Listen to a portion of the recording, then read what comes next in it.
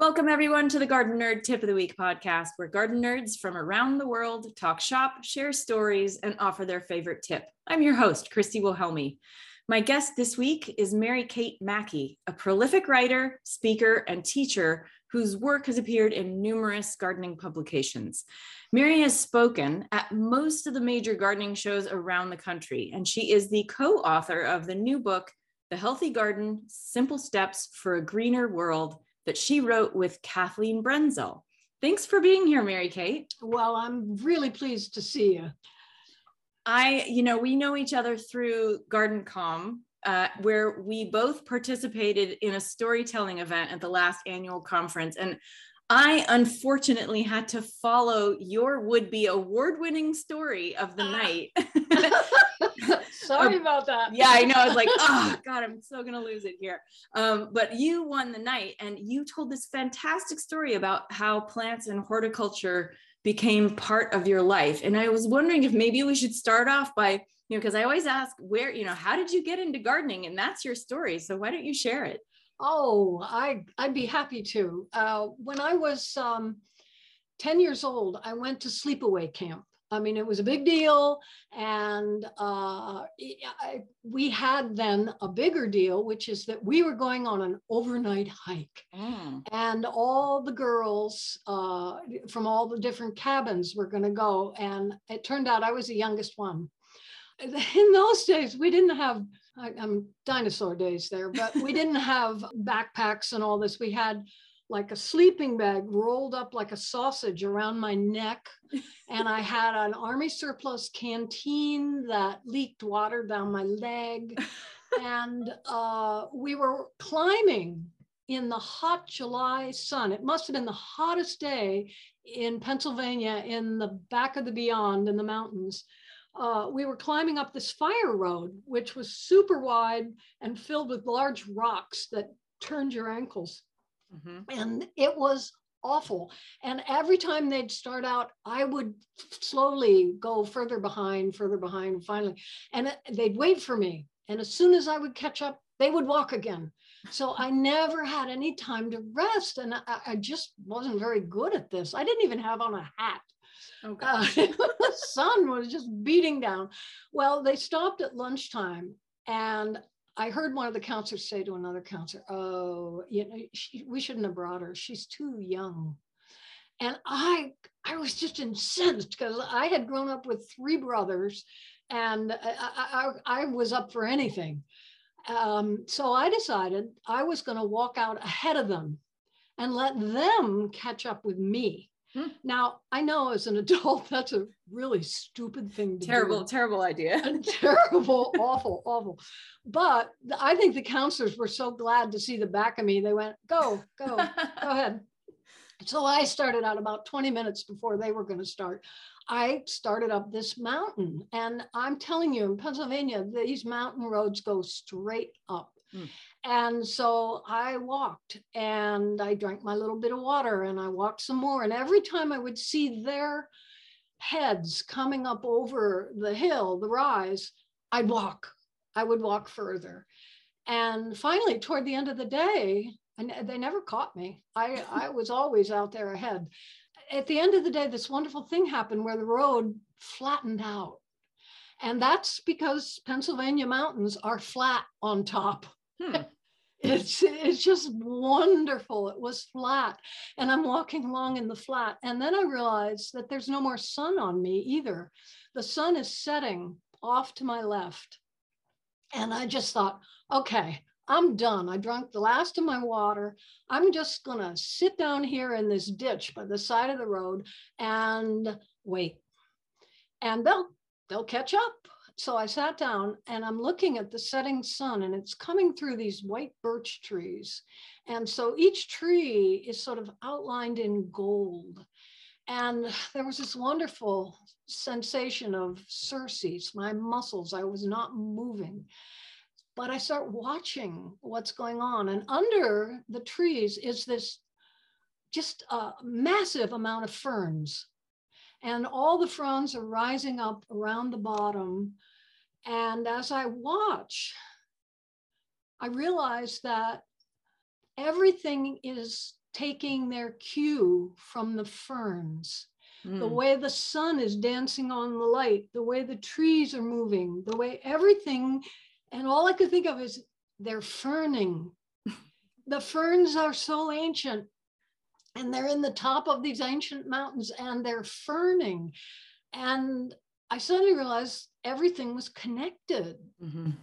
The ferns and the sun and me, I was ferning too, even though I was completely sitting still. Everything was connected. And it was so profound. It was that, as they said in church, the peace that passeth all understanding. Mm-hmm. And even the people coming up over the hill, I could see their heads coming up. They were ferning. Mm-hmm. And it was a profound truth. And I've never forgotten it. But it turns out I had a massive case of sunstroke. I was completely out of it. And they had to haul me home in the Jeep. I didn't get to stay overnight. But I never, ever forgot that. It was so powerful. I have never experienced it like that again. But the closest I come to it is when I'm in a garden or when I'm in nature or when I'm hiking. So it was no accident that I ended up being a gardener. And it wasn't an accident that I ended up being a garden writer. Mm-hmm.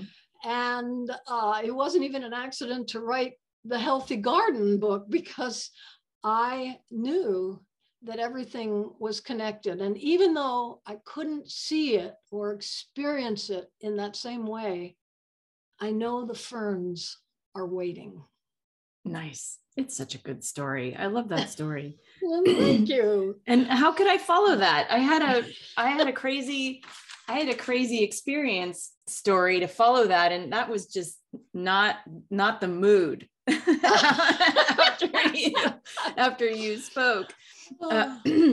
Everyone was just basking in the glory of your insight and nature. And then I told like a story about two of my community gardeners fist fighting and throwing weeds on each other's head. That's a great story though. Yeah. I mean, really. Yeah, but it pales in comparison to what happened to you. So now that was in Pennsylvania where you grew up, but now you live in Washington State. So actually, I live in Eugene. I live in Oregon. Oh, you're in Oregon. Yeah. I somehow thought you were in Washington. Nope. Mary Kate lives in Oregon. Okay. Mary Kate lives in Oregon. So tell me, what's your garden look like? And, just give our listeners a sense of place for a sec. Well, we're at, I'm actually outside Eugene. I'm south of the town in a bit of mountains, and we're at 1,100 feet, which means that the valley floor is definitely zone 8. And I basically am in 7, probably 7B. Okay. Just because of the elevation. So we get snow when they get rain.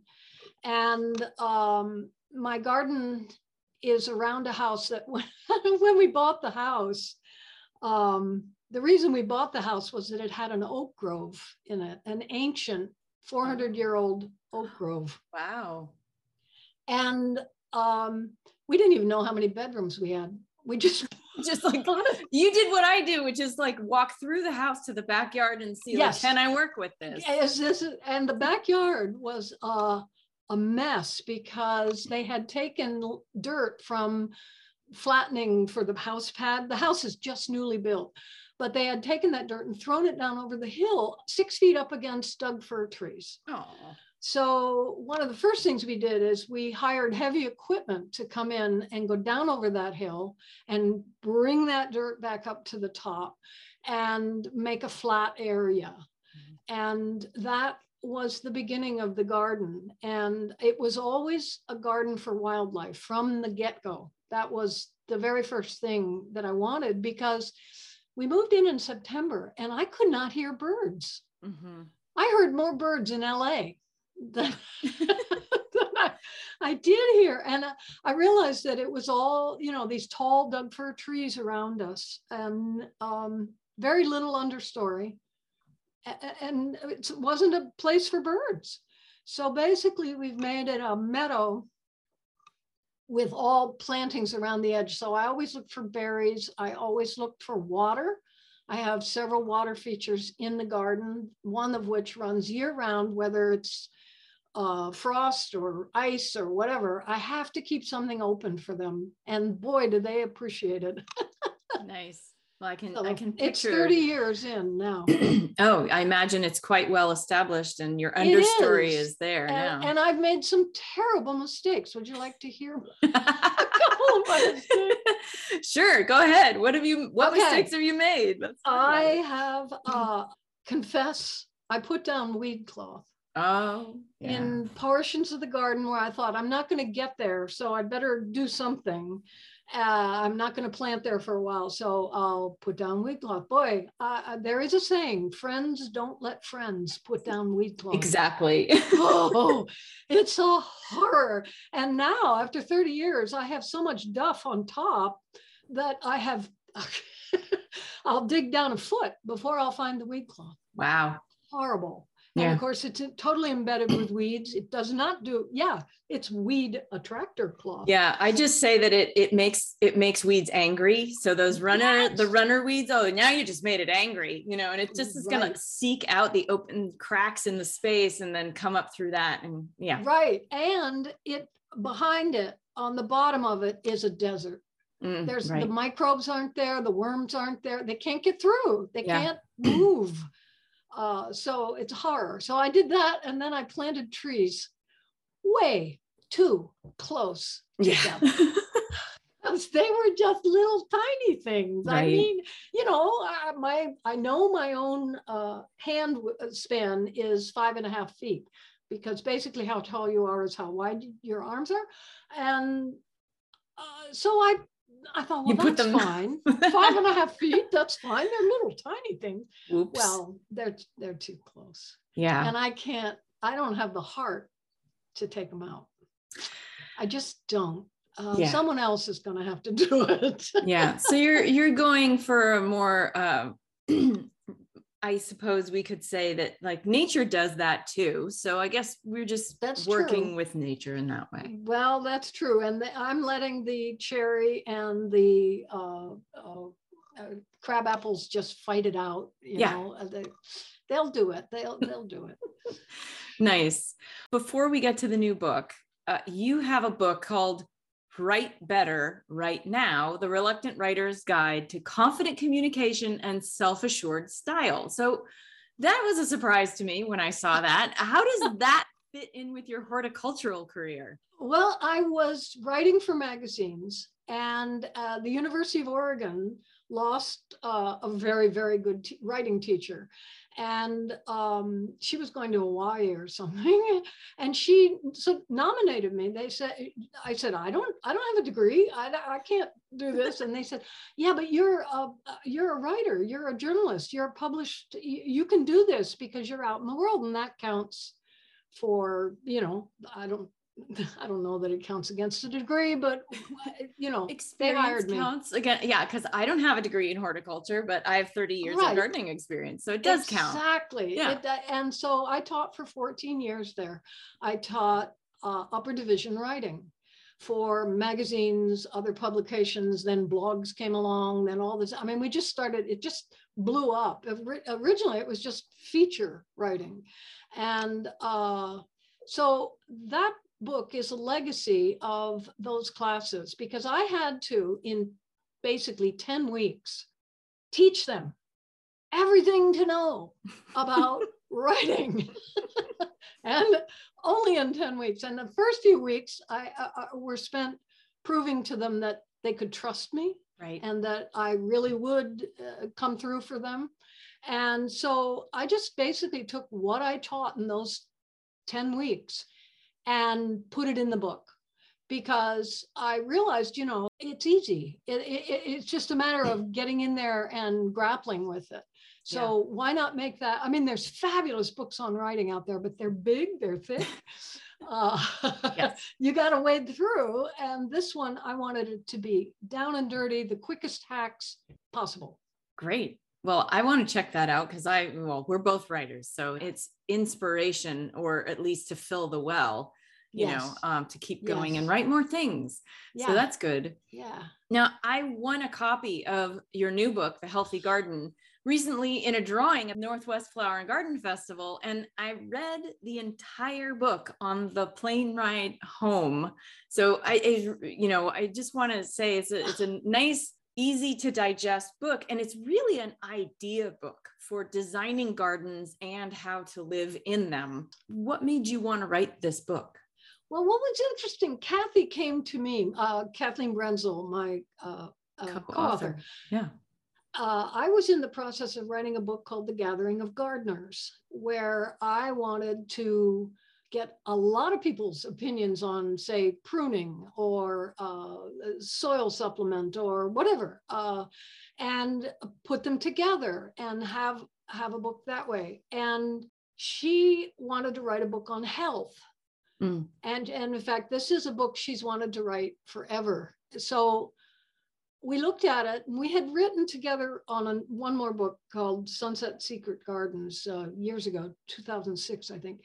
So we thought, well, maybe we can merge these. Maybe we can put them together. So that's actually how the Healthy Garden came out, so that it goes healthy garden, like how to design it, how to think about it, how to do it in such a way that it's good for everybody. And then the second section is what the garden gifts are, what the garden gives you.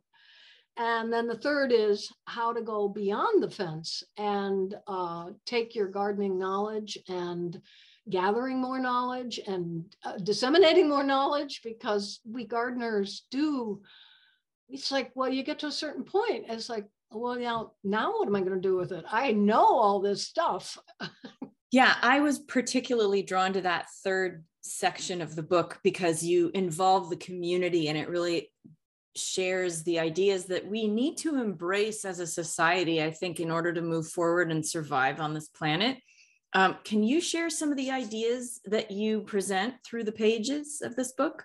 Well, on that third one particularly, there's a wonderful Gathering of Gardeners, Teresa Spate, who's a gardener outside Washington, D.C. And she has a whole gathering on how she brought together her neighborhood and her community with plants.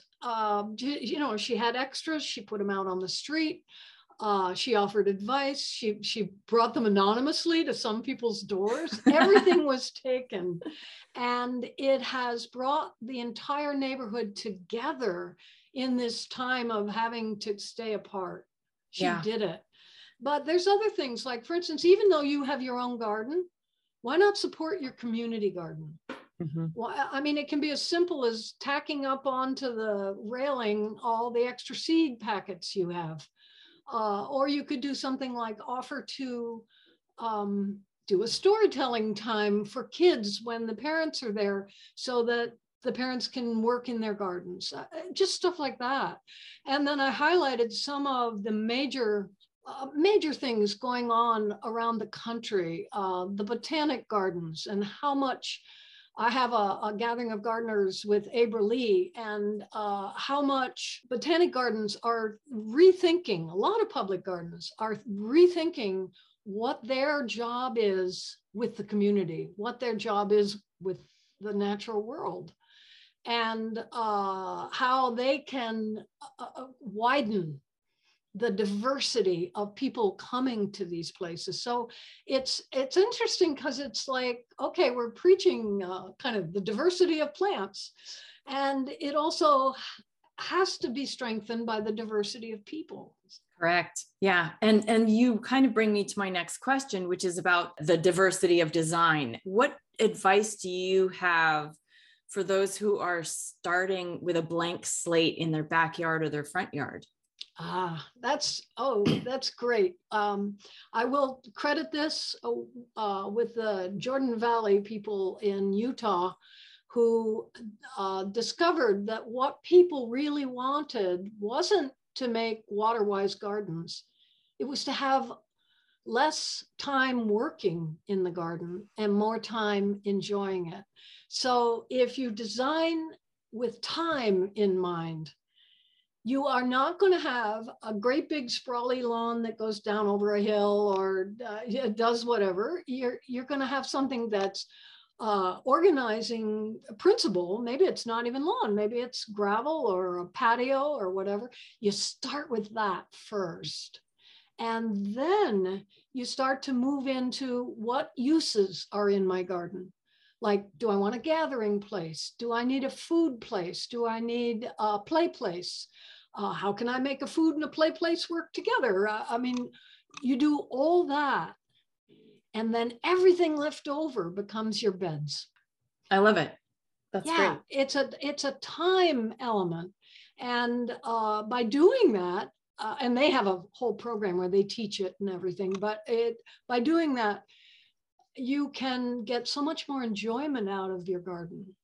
And I mean, one guy said he went from, I guess he mowed his lawn.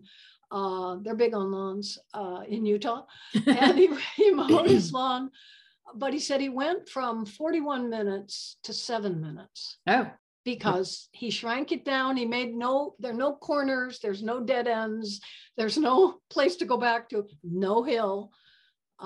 That's a way to do it. And it isn't punishing. It's actually working at a higher level. I like that, because most people, when I have done designs in the past, they say they want something that's low maintenance. And I'm like, I don't ever hear from anyone who wants a high maintenance garden, but it's but I want to be out there every day pulling weeds. Right. Well, I do know a few of my clients are retirees, and they're like, I have nothing else to do, so give me some projects. I'm like, all right, fine. Yes. But, that's a thing. Now, you also write for Hartley Botanic, which is the maker of very fancy green and glass houses. Pest issues can be really difficult to manage inside greenhouses, and this is something I keep trying to let my clients know who say they want one.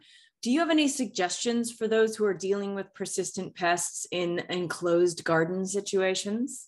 Well, I think there's a couple things. One is those some kind of pest things. The first thing I'm going to say is lower your standards. Yes, exactly. I mean, elaborate. The secret to happiness is to lower your standards. So that's really the first thing. A couple of holes in things, a few bugs. Now, thing is, things can get very out of control because greenhouse is just a giant Wardian box. It's and there are tactics that don't involve major chemicals. There's sticky tapes you put in for flying insects. There's mosquito dunks for those ones that fly out of the pots. I can't remember their name. It's usually from watering too much. Right. The soil gnats? Yeah, soil gnats. And so there are things you can do and that are going to lower your, and the other is cleanliness. Mm-hmm. Basically keeping your greenhouse clean. You now have a greenhouse. It's part of your house. It's inside the house. It's basically inside the house. Yeah. Yeah. And if it's inside the house, you have to clean it. So, I mean, even a Swiffer little dust mop will catch a huge amount of bugs that may be residing in the corners. So that's what I would do. That's a really good way of thinking of it. It's just another house you have to clean. Yes, I don't clean my garden shed very often, but occasionally I do get in there and sweep it. That's a good idea. I should try that. Well, it is tip time. So I wanted to ask you if you have a favorite tip that you'd like to share with the Garden Nerd audience. Yes, I would. And it's not mine. It is Darcy Daniels. She is one of the gathering of gardeners in the book. She is a Portland garden designer, wonderful, wonderful gardens. And she has a design tip that I think is so worth thinking about that I wish I'd had it 30 years ago. But it's basically to think of your garden plantings in two categories.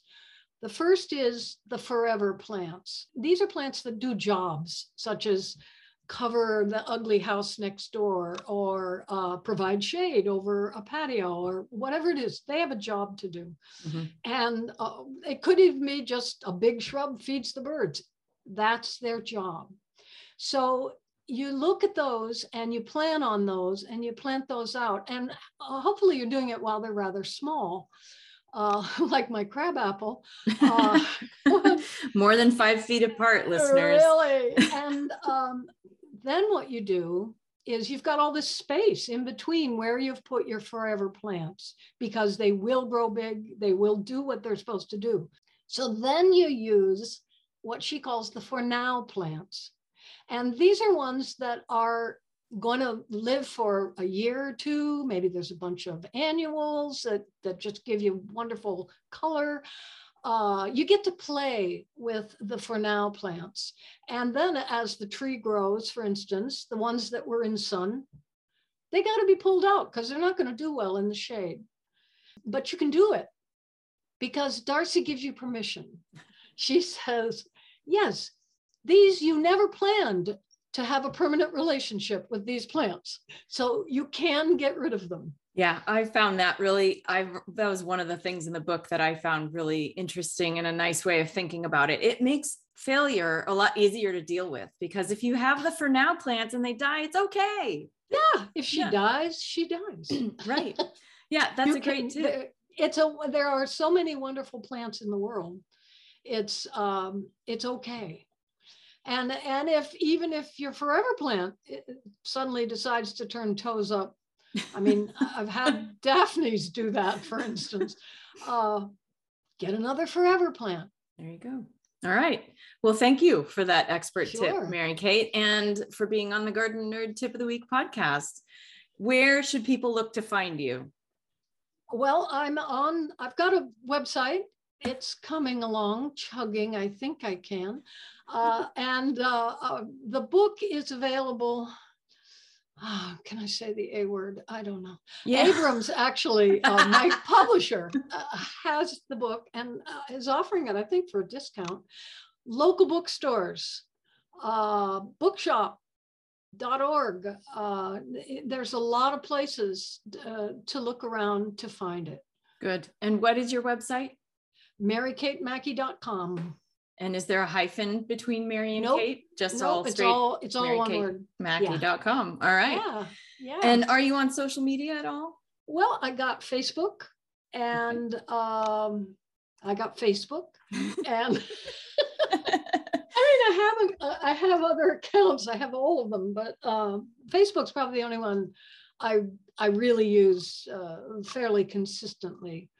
So yes. All right. And you can always, people can email me if they need to. It's on my on your website. Yeah.